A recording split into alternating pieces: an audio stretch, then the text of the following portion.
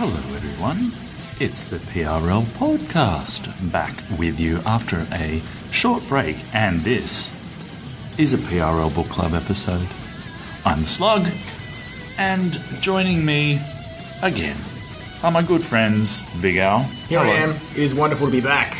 And Jono. Hey guys. Jonathan Duncan. I've missed you guys. It's been a while. Great to see you. Well, yeah, we've been on a little hiatus. The NRL seasons had finished and the rugby league in the UK had been winding down. So, what have you guys been up to? Well, obviously been enjoying a little bit of international rugby league to round out the year. Nowhere near as much as we had last year with the World Cup, but still sprinklings here and there. Yeah, enough to enjoy. Yeah, some really interesting World Cup qualifiers in Europe and the Americas going on as well.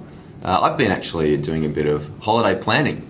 Oh, yes. Yeah, got a bit of a mid-year trip planned to Europe in 2019 and hoping to catch a bit of rugby league. So I've been waiting for the Super League fixture to come out, which it has. Now I'm waiting for the Championship fixture to come out. So it's exciting times trying to sort of plan around that and hoping to get south of France at some point. He says like it's not the whole purpose of the trip. Don't tell my girlfriend that, of course. Doing it on the sly. So I said this was a PRL Book Club episode, and as you will have seen, if you follow us on Twitter, we've thrown out there some of the books we'll be doing, but the book tonight is Touchstones by Steve Mascord. Now, Steve Mascord has quite a few fans in this room. I think we've dubbed him an immortal in waiting. A progressive rugby league immortal in waiting. He was actually kind enough to interview us for the 4020 magazine. It was. You had that honour, Jono? Yeah, it was fun. We've got the article out. I think it was the October issue. We did actually reach out and try and get Steve to come on the podcast, but he's actually in Jacksonville at the moment. We've got for the Jamaica Canada. Yeah, the Americans, among other things. Yes. Yeah. So that, my friends, is dedication, and Absolutely. That is why he is an immortal in waiting. That's right. And I think we figured out afterwards that the time zone was what o'clock in the morning at the time we're recording this. It's about 3:30 a.m., which even for like a rocker like Steve might be a bridge too far when he's got some rugby league commitments. That's right, for a fairly middle of the road podcast in Australia. So your words. So for anyone out there who doesn't know who Steve Mascord is, who wants to basically give a description there? I'd like to defer the description to Jono, because I feel I'll become too gushy. It's really hard for me to separate what he is with how I feel about him. So, is that okay? Sure. I wonder how, if he ever listens to this, I wonder how he'll feel hearing that. Well, I mean, get up and lock the door? Or? Well, I mean, Steve is a long-time rugby league journalist. I think he was born he was raised in Wollongong and made his way as a Steelers fan as an apprentice cadet journalist, and fell in love with the game of rugby league.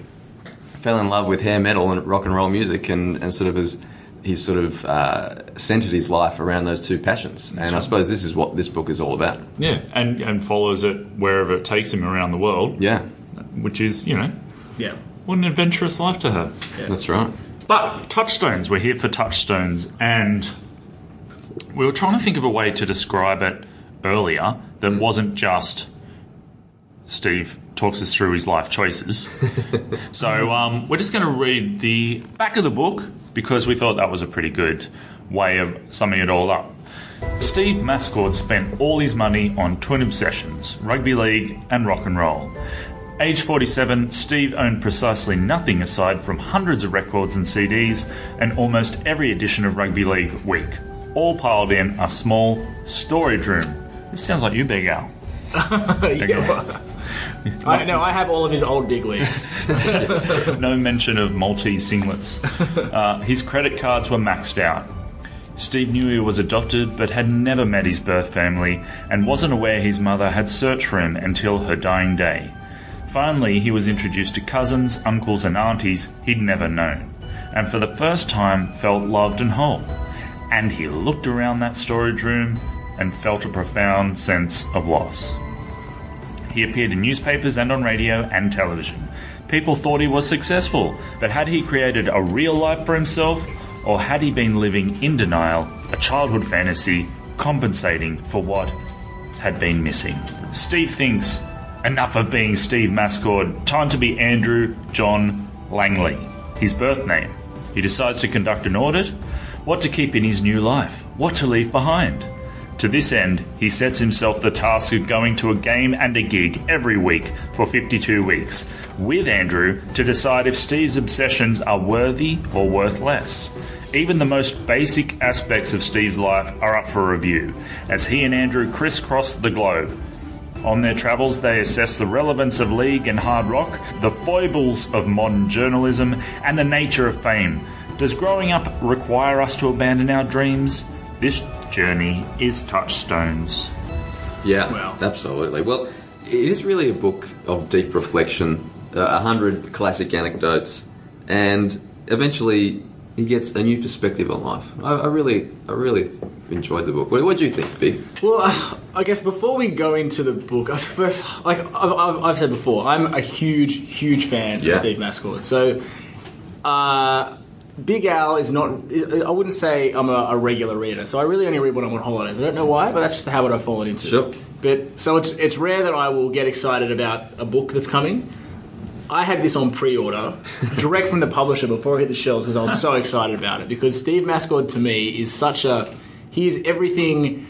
He's probably one of the reasons why I'm so in love with the game of rugby league. So I don't know if you know this about me, but I maybe 10 years ago I wasn't the deliberate one-eyed supporter of the game that I am now. In fact, I used to sort of pretend to be kind of interested in like what was happening with the cricket team or whatever. And it wasn't until I saw an interview with Steve Mascord where I think he was on NRL 360 or something. Ben Ikin described him as like the maddest rugby league fan ever, hates all other sports, just loves rugby league. And I realised, oh wow, you can, like, it's okay to only like rugby league. And from that moment on, I sort of just realised you can like what you like. And if that's one thing and damn the rest, and that's okay. That's a big journey you've been on, because there are times when Jono and I might sneak in a comment about what's happening in the cricket, and you look like you wanted glasses. Well, I mean, I don't want to get into one of Big Al's classic rants, so I'm just going to park that. But yes, I don't enjoy cricket, and but anyway. But so Steve Mascord he showed to me that it's okay to love what you love, and if that's rugby league, or if that's whatever, and that's all you're into, then that's fine. But it's not only that; it's the way he thinks about the game. So I was thinking about this today. Steve Mascord is like my rugby league journalism version of Jono, because Jono always brings to all the crazy stuff I say. He brings logic and reasoning and separates editorial from fact, I suppose. I'm a wet blanket. Well, no, come on, that's being harsh. And Steve's the same. So he's not sensationalist. He's very much, this is the thing. This is what's going on, and this is how things could be better, I suppose. He's very different to the usual carbon copy of a rugby league journalist in the modern age, especially, I suppose, through the 80s, 90s and noughties, where he sort of cut his teeth. Yeah. It's a very alpha male-dominated industry, and Steve is not an alpha male. I wouldn't think he described himself as that. Yeah. So he's really found his niche where he can be enthusiastic, get along with everyone. He gets along with everyone, but he doesn't fall into the trap of this aggressive, macho, chauvinistic journalism that can sometimes overshadow the game. Yeah. Plus, he's a visionary. Like he loves the game, and he knows that.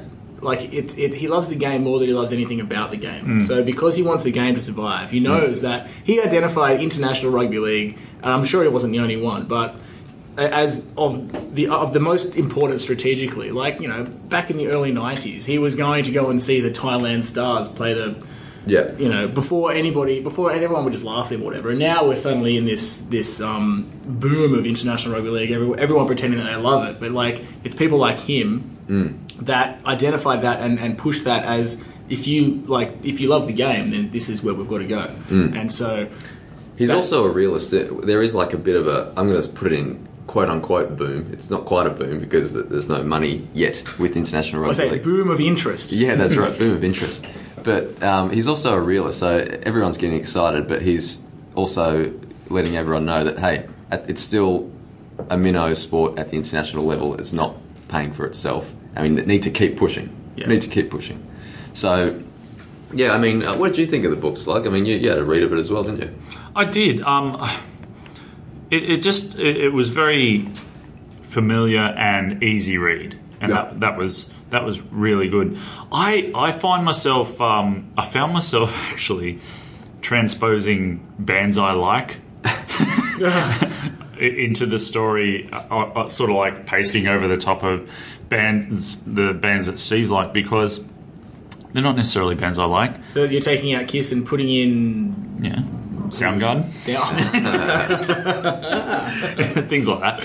But apart from that, and it's just I think because there were familiarities with childhood and me loving rugby league so much and so on. I think just the fact that it was also very personal kind of made that a bit hit a bit harder. Yeah, so I definitely was not prepared for that. I didn't really know what the book was going to be like. Other than that, he'd go to a gig and a game every week for a year, and then I thought it was just going to be about that experience. Yeah. I didn't know it was going to be this personal journey of discovery, and it's very Steve Mascord to not. He doesn't really ever hold anything back. He's quite matter of fact. This is a thing. He's famous for not being able to tell a lie and all that sort of stuff. Yeah. It was really, quite intimate and in detail about the aspects of his life. Yeah. That I don't think I'd be comfortable writing about. Yeah, that surprised me a bit as well, because from what you read with his journalism and what you see on social media, you don't really get an insight too much into some aspects of his personality. You see the guy, the positive guy, the enthusiastic guy about rugby league, but you don't necessarily see the emotional side, which is quite evident in the book. Yeah. So I enjoyed that part of it as well. I mean, also what I liked about the book was it was actually linked to one of our great mottos in progressive rugby league land, which is winning is secondary. So he goes to 52 games in the year, and not once does he dwell on who's won or lost. Yeah. It's really all about the journey. A random reflection from the game. Yeah, exactly There right. was So one of those games that he went to that really stood out to me, and I wish I remember the detail. I think it was Trinity Wakefield, maybe a reserve grade contest where there were 6 people there. yeah, And I think and he knew them all. Yeah, he knew them all. Yeah, so it's really about the people he meets along the way. It might be in the breakfast line at the dingy motel, or a few old fellas from the north of England who want to go on a train spotting trip to the south of France. But it's those sort of stories that punctuate the book, and it's quite fascinating. And what I really found with Steve, I haven't been obsessed as you, Big Al, with Steve over the years. I wouldn't say obsessed. I would just say I'm Mascord positive. Yeah, so I'm a booster. Well, he's a guy who sees the silver lining as well. I mean, he considers the cards he's dealt and finds the best possible way from there. He was adopted, which might be tricky for some people, but he put a positive spin on it, and it was like a ticket to a life that was unencumbered by expectation or convention. He took it as though it gave him the license to live the way he wanted to live. And so, there's really an overarching positivity about him. But, like we say, it's punctuated with some pretty severe self-deprecating slivers of honesty. Andrew Langley was pretty damn critical and pretty damn harsh. Yeah. That's true, but even Steve, is pretty honest about his own, what he considers his failings as a journalist throughout the book, where he says, I'm not good at this sort of journalism. I stuffed up here, I embarrassed myself here, I wrote the wrong thing there. Probably, maybe, I don't know. He's pretty honest about his career, but at the same time, he shows us through the writing of the book what an engaging writer is, from his positivity, from his different perspective of the game that most people have. So some people would see a game that finishes 18-16. It's been a bit of a drab contest, but people get really excited by a close finish. Steve would not be excited unless it was good for the game. Yeah. He sees things from a holistic perspective. Yeah, and another thing that kind of stood out for me was, I guess, a reminder of the graft Yeah. that comes with journalism sometimes. Yeah. Like when he's talking about driving to Coffs Harbour to cover the game, and he has to stay in Newcastle, he has to find a motel, and he only sleeps for about 4 hours because he's got to get up and keep driving. Like that kind of thing, that dedication. Yeah. But it seemed to me that he didn't mind that part of it. He likes the journey and being on the road. He likes the road. Yeah. With his records and things like that. The thing that seemed to me that got him down about the grind of being a rugby league journalist was the fact that, I suppose the business-like nature that rugby league became, and so they would only let one or two people out to talk to journalists instead of having your pick of the whole team. So that sort of thing, so therefore it became more monotonous for him. He became less interested in the game as a whole because it became a business for him. And so I think he had to reflect and realign his relationships to not only rugby league, but to rock and roll. Because he's not afraid to dish up the truth syrup, not only to himself, but to his two passions of the last 30 or 40 years, rugby league and rock and roll. And I feel like from reading the book, for him, leading up to the writing of this book, and what led to this idea for the book, was that those two passions lost a bit of fun for him. So rugby league became a big business, and as sports grow, that's what happens, and you lose that sort of soul in a way. And for rock and roll, it was always a big business, but now it became a small business, and it's sort of dying a slow death. And so there's different. He has different relationship. He had to actually realign his relationships with them to find the fun again. Yeah. So with rugby league, it's getting away from the day-to-day grind of the big business of the NRL and finding a niche around international rugby league especially, and concentrating mainly on that and getting away from the Australian game largely. And for rock and roll, it's kind of tending to a dying art. Instead of like being the outrageousness of the late 80s and early 90s of the hair metal era, he sort of realises that it's kind of that sort of, he accepts that it's dying and he's sort of tending to it. He's sort of holding its hand in the hospital bed. I agree with that. It's a very, again, we've already gone through Steve's personal conviction and all that sort of stuff, but he's very honest that he doesn't like these things because they're like in or popular or anything. Like, he just likes them because he does. And he's sort of, in many ways, like I found him talking about both his love for things, but then also the fact that he can't, things have almost become habitual for him. So like going to rugby league games had just become box ticking. Like he felt he had to do it rather than he actually wanted to do it. Almost a little like obsessive compulsive. Yeah. Which, I also found as a big warning sign for me. Would you be saying that if it was on the line? Well, he wrote about it. Like that's what he said.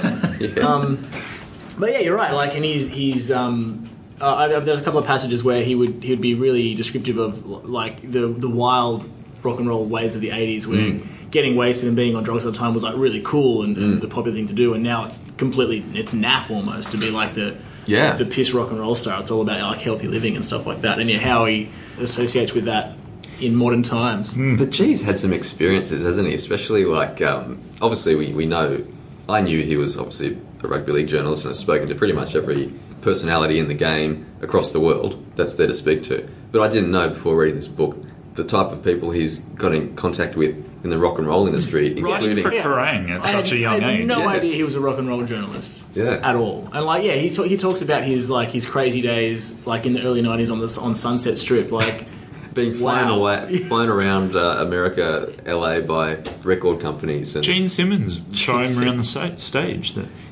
Quite incredible. And it sort of takes me back, because he does say that he feels like a little bit of a latecomer to the rock and roll party, because the big era of the hair metal time was the late 80s, or the 80s basically, and he basically started becoming a journalist for rock and roll in the early 90s, so he feels like he was a bit late to the party. Same as me, when I came to a rock and roll party, but it wasn't a late 80s hair metal party, it was a mid-90s Australian rock and roll party. There was bands like You Are My, Cruel Sea, Custard. I thought you were about to tell us about literally turning up late to a party. I've only done that once in my life. I respect time. But yeah, so when that was, I came to that party in like 1999, 2000. I was like, hey, let's I'm ready for Australian rock and roll. Everyone's like, it's over, man. Recovery's not on it. Yeah, exactly. I was like, I'm ready.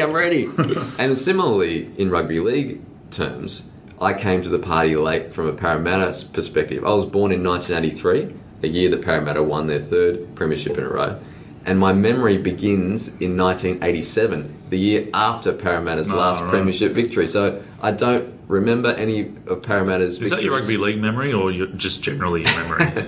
Well, I can't remember anything that Parramatta won, so I'm assuming my memory starts in 1987. Well, I'm the same with you. Like, I grew up a passionate Balmain supporter, and having never ever seen them win a premiership, and with no possibility of that ever happening again. Yeah, that's right. So I came to the Parramatta party and like, how cool is Parramatta? It was like the early 90s, basically. It's like, they suck, man.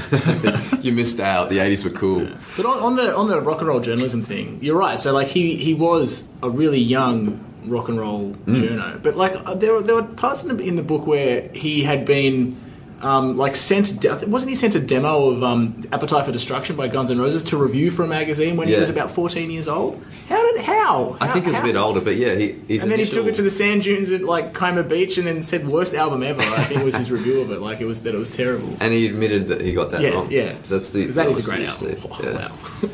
So fascinating life, really.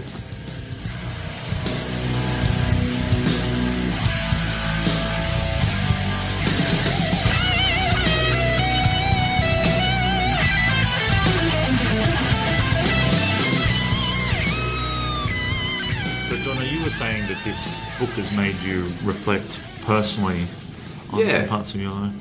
Yes, well, it made me reflect on my past, and I had a similar unhealthy relationship with rugby league. About I'd say 5 or 10 years ago, where it got the better of me. We were hot and heavy. It was a pretty intense relationship, and I couldn't get enough. Is this a relationship that friends and family would have frowned upon? Well, I mean, there was one moment. Should you be on Pride and Prejudice?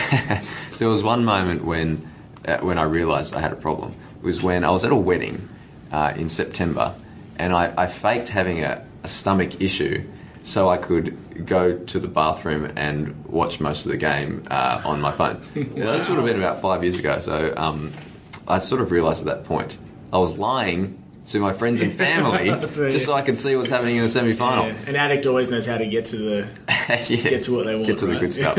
So I found, like Steve, I had to realign my relationship with rugby league in a less is more sort of way. So I don't sort of I've sort of stepped back. I suppose in a way that a couple sometimes will sleep in separate bedrooms.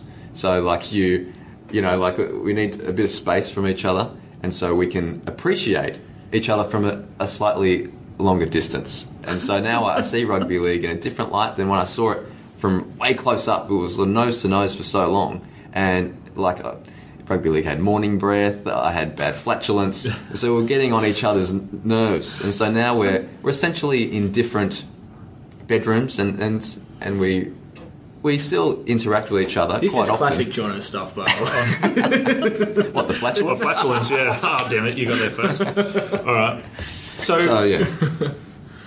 So I'm a bit thankful that 5 years ago Jono didn't have access to the 24-hour kind of rugby league streaming services that we got now. It could have been quite scary. Did you guys have similar personal reflections of this book? Shone upon you? I definitely had. It gave me pause for reflection. Less about rugby league and more about life choices. Yeah, okay. So I after finishing this book, I sort of saw it as both a celebration and in many ways like a cautionary tale of following your dreams and like. Because I think Steve will probably admit that he's been so one-eyed on following his two passions that he's sacrificed a lot of other stuff because of that. And some things he doesn't really care about, and some things he probably does a little bit. So, like he has no like equity, we'll say, to talk in financial terms, which he doesn't seem too fussed about. But he sort of lacked a lot of intimate relationships with like not just like the fairer sex, but like people as well, because he was just travelling around so much. He didn't really get time to be in one spot to forge those bonds or anything like that. So, in many ways, I am quite jealous of his ability to do what he wants. But at the same time, knowing that if you are going to do that sort of thing, you have to there are certain sacrifices you've got to make for that. Sorry, no, go. I just can't even imagine living a life of Steve Mascord. I mean, that's what I was talking about before. He sort of used the fact that he was adopted and in a positive way, and sort of said, you know what, I'm going to live my life the way I want. Nothing's going to hem me in. Whereas me, I had a different upbringing, obviously a very almost sheltered upbringing, very close-knit family. I could never dream of even considering such a life. And I'm sort of almost, almost a little jealous about what Steve can do. And I'm sure we're all a bit jealous. Well, that was kind of my personal reflection on it, because, grass is always greener, isn't it? And so, he mentions quite a lot, I've never bought a house, I've never had kids kind of thing. And then I'm sitting there going, well, maybe I'm lucky. And then he'll just talk about flying off somewhere else interesting in the world just to follow his dreams. And I'll go, oh, that's what happens when you don't have kids in a house. Yeah, so I think there's a quote in there from, maybe it was Russell Crowe, where they said, like, I'm both jealous of and pity Steve Mascord. But both that freedom and then also the stuff that he's sacrificed for that freedom. But I'm sure exactly the same with all other things. Yeah. If I had that kind of freedom, I would be in the same boat. Exactly. Going, what if I'd had a more kind of normal life, I guess you'd say. Can I also say, like, from the photos in the book, some nice photos in the book, and there's a lot of descriptions of Steve. He tends to drink a fair bit, and like he's vomiting through his nose. But let me tell you, he's looking damn good in those photos. He's got a beautiful thick head of presidential hair.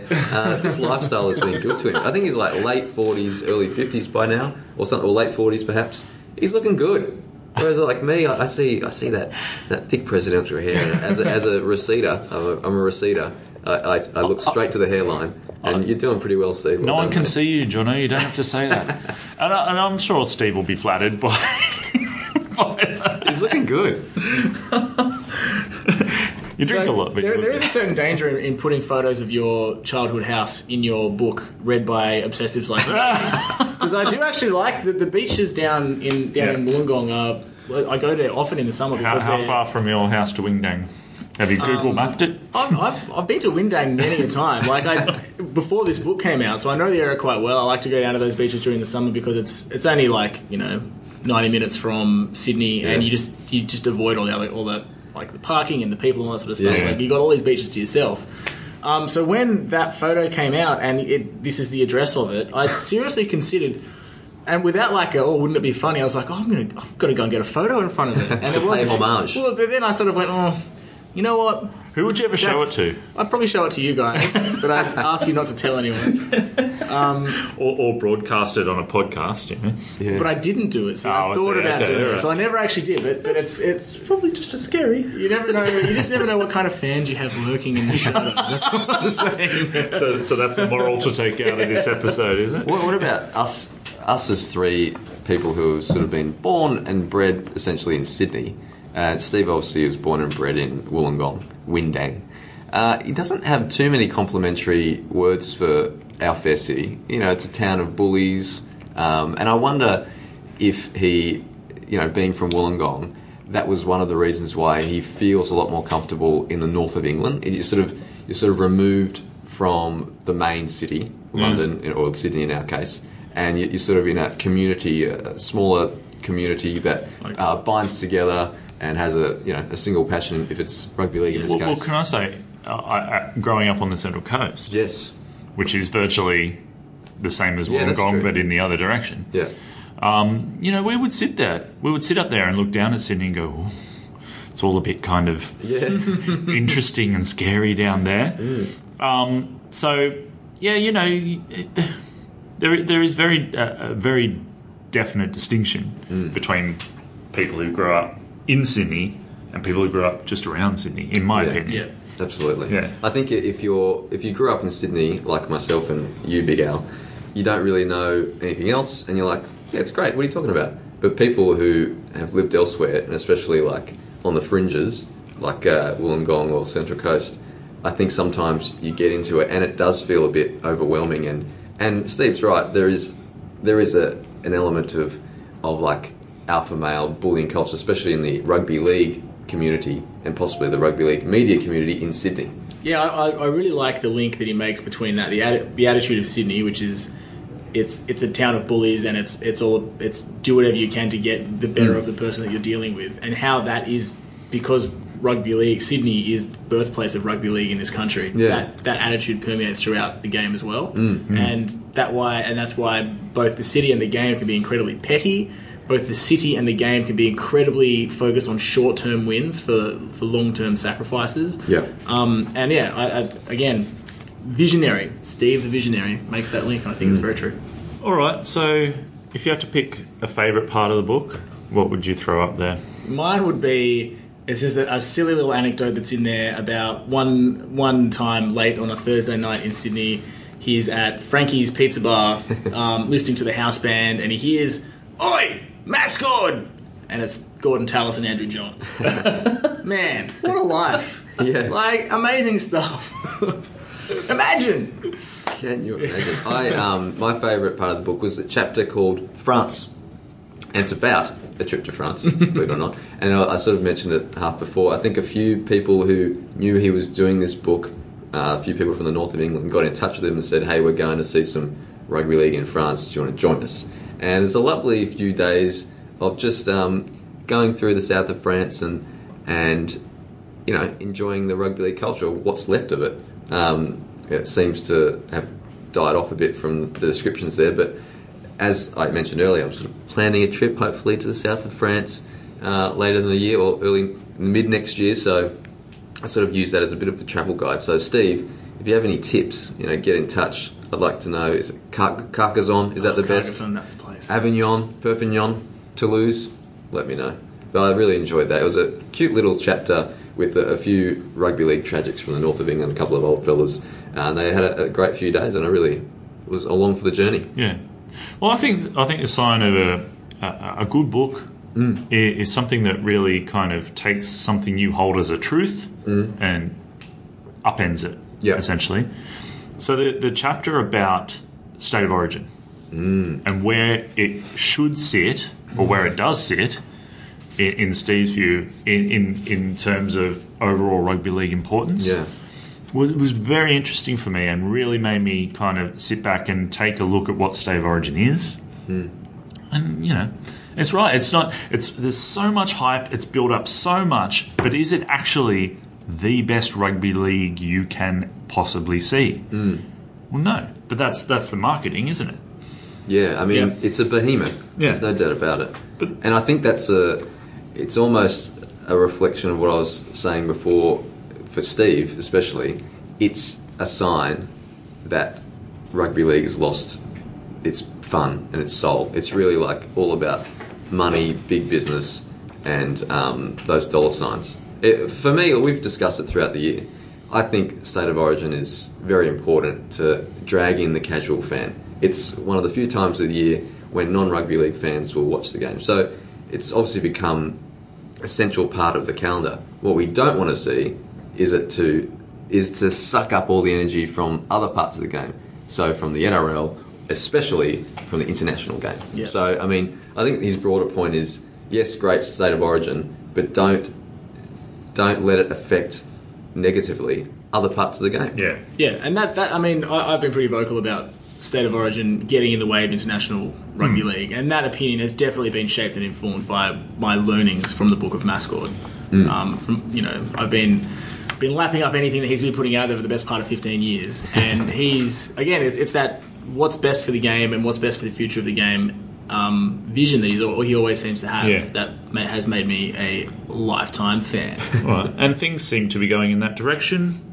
Well, with the scheduling of the season. Yeah, I mean, like we said, there's a boom in interest. Whether that translates into a long-term sustained, or maybe once Andrew Feeder and Jason Taumalolo either retire or are less good, is that hype around Tonga still going to be there? Because it's really, if that hype around Tonga didn't exist, we wouldn't be where we are right now with international rugby league. But it's all about for international rugby league to become as big or bigger than state of origin, we need to take a short-term hit to the cash injection or interest injection on origin to build up international rugby league. And that's what Steve's always talking about. But again, because of the Sydney rugby league attitude of what's working right now is working, and I don't want to sacrifice $1 million next year, even if it might make me $10 million in 5 years. Yeah. That's what we're dealing with here.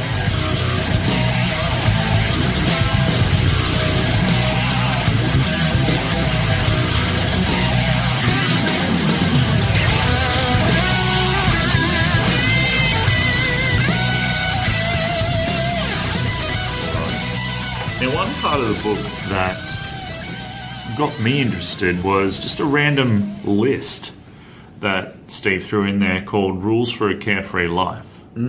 Now, this is a great list, and not necessarily What a list. back in reference. God, he writes some good bloody lists, doesn't he? Sequential. There's nothing you can't do. So, yeah, I wanted to throw these at you, and you don't necessarily have to refer back to the book. I just want your thoughts, really, on how you would go living your life according to these rules. All right. How about that's the angle Let's we go. take? Right. So, this what's is- the list? What's the heading? Rules for a Carefree Life. This is like a BuzzFeed style, like how mascot are you? These 10 questions will reveal. That's right. Yeah, how mascot can you be? All right. You're ultra mascot. Here's hoping. I hope I get it right. You don't stay home for more than 2 hours. Okay. Number 1, don't try to make anyone else do anything. Oh wow. Yeah, absolutely. No, so Cool. that's a bit kind of vague. What do you think he meant by that? I think he meant it's like think of it in relationship terms. If you have to change someone Yeah. or make someone change to sort of like be with you, then that's not Yeah. it's Yeah, not a true. okay. It's bad. It's not a I remember relationship. my cousin, my older cousin, who said that once to me. He said, if I give you, I was in my early 20s, if I give you one piece of advice, it's this: people don't change. Don't try. Right. So I'd agree with that. Okay.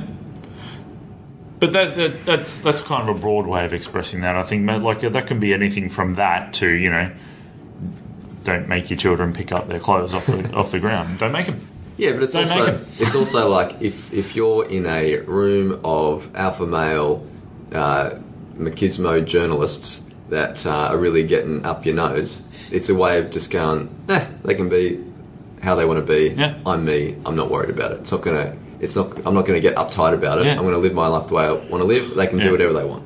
I would I call refer it. you to the book of Bon Jovi. Yeah, Have a nice day. that's right. If you're walking in that room and you just see a bunch of Kents, hey? Hey? Yeah, gotcha there. All right, good. Truth over loyalty all the time. Well, yeah. I mean, that's an interesting one. Like that is a very hard one to live up to. Yeah. That is quite a standard. So I guess that's a kind of reference to boys' clubs. Yeah, it's a similar thing You know. because in our sort of masculine world, it's sort of like, it's the bros code or whatever. That's it's called. right. It's like, you got each other's back Yeah. no matter what, which Yeah. sort of flies against what that is. But I mean, total respect for that rule, principle. Yeah, principle. But it also could get you into trouble, right? Like, how far does there's truth and there's loyalty, but you're quite loyal to your mother or your father. Yeah. Yeah. Well, see, I when I read that, I immediately thought of you guys because that's basically the kind of, I don't know, ethos that you guys have sent my way throughout all our recordings. And my thought immediately after that was, I don't think I'd ask either of you to help me hide a body. That's because you both know we're terrible liars. Yeah. We do. All right, next point. Anyone who tries to choose your friends for you is not your friend. Agreed. Absolutely. Yeah. That's they can get stuffed. yeah. And it's an important lesson to tell your kids. It's a very hard lesson to tell your kids because this sort of happens more in the schoolyard. Yeah. I'd imagine. And it's pretty tricky, especially when you're at that sort of vulnerable age of, let's say, 12 to 16, where you're sort of having friends foisted upon you, even if you don't really like the cut of their jib. Yeah. It's sort of reflective of, again, his personal taste in things. It's not about what people say. These are the cool kids and this is the cool stuff to like. Like, you like what you like, Yep. and you get along with who you get along with. And that's the way it is. And everybody wants to change that can get stuffed. Or have a nice day. Have a nice day. That is my karaoke jam. Very nice. It will be released as a bonus track at the end of this podcast. Oh, God. No, it won't. Only because we can't pay the rights fees. That's right. Well, we can. My rights fees. We're not going to. Don't even allow what other people think of you to cross your mind. That's why there's not. Don't even let it pop in there for a second. That is great advice. Great advice, but really, really hard to do in practice. But like, it's like the end of Ghostbusters when they're really trying not to think. What just popped in there? But it's spot on because for me, like I've been an exceptionally vain person all my life, and I'm trying my hardest to get away from that. So I've made a big effort over the last 5 years to sort of, follow that sort of rule of not caring what other people think.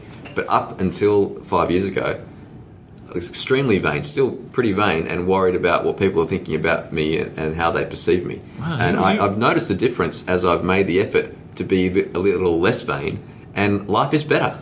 You went on a real life right angle about 5 years ago, didn't you? It's a shame. I It would was have in liked that to have cubicle at the wedding. Yeah, that's it.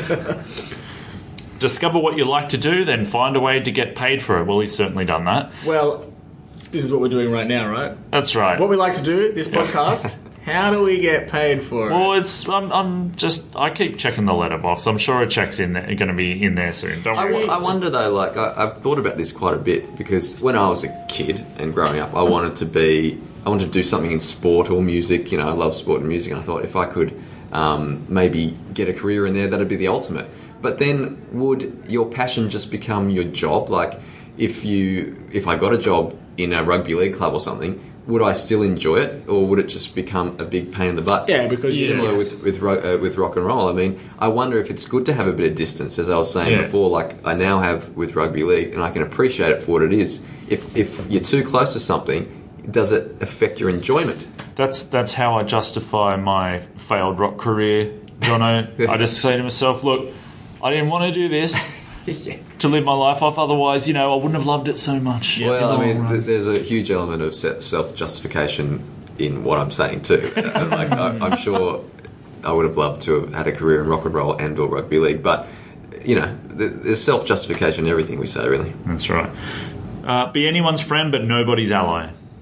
That's just it's kind a of similar one to the one about the loyalty one. Yeah, I agree with that. Don't covet things that expire. Yeah, right. Okay. Is that a reference to not buying pets? I was thinking milk. Well, yeah, that's weird because is he lactose intolerant? So he's like basically admitted in the book that like cockroach or whatever, it's basically expired, right? Right. Well, no, it's dying a death. It hasn't expired yet. Maybe it's he's tending. No, but I guess it will still be around in some sort of underground. Yeah. Little, it's not going to yeah, die. Yeah, okay. Yeah. But I can't say I agree with that one. Like you're allowed to let things die and then kind of miss them, aren't you? I mean, we all die. Yeah. Newsflash. I'm dying. Jono. I mean, not right now, but like we're all dying, right? We're all going to die. So, Edit point. No, sorry, keep going. Minimize. Edit points. Edit point so you could shed a tear. Minimize the number of things you do for money. Maximize those you do for love. Yes, I mean, I've always had a theory that you need, unless you do what you love for a job, then you need something outside of work that you can focus on and, grip, get a hold of a grip on. It might be, becoming a black belt in karate. You might train to be a marathon runner. You might take up the guitar. But you need something and basically concentrate less on what you're doing to earn a coin and find as much as you can to do something that's fulfilling. Well, unless you fulfill point 5, which was discover what you like to do, then find a way to get paid exactly. for it. So excluding those people who are lucky enough. Don't become attached to objects. You'll only lose or break them. Is that the same as just covet the things that expire? Well, sort of. If you do lose something, don't let it affect your actions unless you can continue without it. Make an effort to find it, but accept straight away that you won't. That's a bit of a downer, Steve. Except that you'll fail. No, well, I mean, I think the broader point is get away from materialism, minimalism. I mean, he's not quite practicing what he preaches because he has like a storage cage full of like rugby league weeks, but he got rid of them to begin with. Got rid of one, which I bought. I think it's a broader point to worry less about the material possessions and care more about experiences. Which is fair enough. That's a really, it's a great thing to say, and I think it'll lead to a more fulfilling life, a mascot style life. It's very European kind of thing, isn't it? A lot of European people kind of don't ever own their own house. Yeah. They just kind of rent, happy with that, live a freer life. Yeah. Yeah. Yeah, Europe. Yeah. And lastly, be nice to people who hate you. I'm sure, no disrespect to Steve, but I'm sure he's been able to practice that a fair bit because he's such a maverick in his field. And as we've said, you get your... Yeah. Do I say names? No. No? Okay, all right. Well, you get your kind of arsehole journalists who threaten just... to punch you out. Yeah, that's when right. shove your way in. Yeah.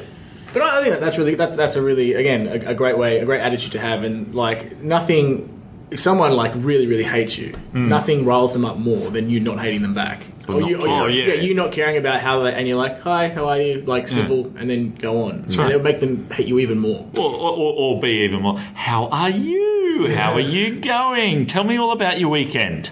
Yeah, I mean, you don't want to stoop to their level. I mean, living a life that's filled with hate is a horrible way to live. So if that person lives that way, I mean, sucked in. I mean, it doesn't mean you have to. Living a life that's filled with hate is just a horrible way to be. Yeah. So good advice. That is just some good rules there, Steve. Yeah, that list really jumped out at me, so I thought I'd talk about it with you guys.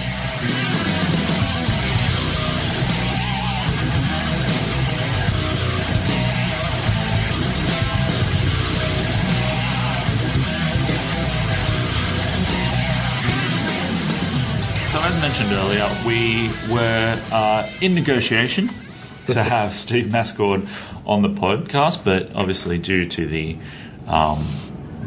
jet-setting lifestyle that we've described, he's not in a conducive time zone to us when we podcast now.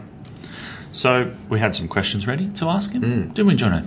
Yeah, and the thing about it is, once you've read an autobiography, you become an expert, like a psychology expert about the person that you're reading about. So I think we're in a good position to not only ask those questions, but answer on his behalf. All right, so give us something you were going to ask Steve. Okay, well, I'll ask it in my sort of, coming attractions movie trailer voice, and then I'll answer it in my own voice as Steve would have answered it. All right. Because so Steve would have answered in your voice? Yes. Okay. I can't do Steve's voice. It's a very tricky voice to do. Right. He's got a very distinctive laugh. But he can do yours? Yes. Okay. It's very good. Okay. So, because I've read the book, I'm an expert in Steve Mascord. I know him, so he's going to know what to say. So, at the start of the book, you're wondering whether you've wasted your life through obsessions with rugby league and rock and roll. Do you think the act of writing the book, putting these experiences down on paper as one consolidated record, helped to legitimate your life to you? Which I think Steve would have said. Firstly, great question. Do you do this? And you look very attractive. You've got more hair than you say you do.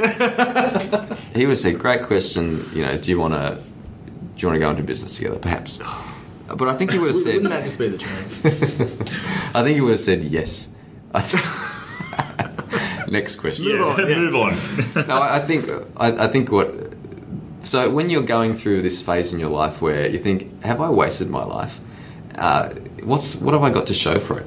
All of a sudden, he's making something that he's got to show for it. He's physically putting it down on paper, and at the end of it, it's one consolidated tome of all those experiences, which are all sort of just floating around in the air somewhere. And now, it's one big, fat, exciting book. And I wonder if that helped him make his whole journey feel a bit more legitimate. I wonder if the act of actually writing the book was part of the healing process. Yeah. There's my question. There's my answer. Oh, well, I think I would have asked him would have kind of deep dived on some Illawarra Steelers players. Alan McIndoe or Paul Upfield. Who's your best three-quarter, Yeah, gun to the head, choose one. Yeah, choose one. Yeah. Skiffeletti or Pinchinelli. Who's the most interesting one there? Yeah. Best Italian name.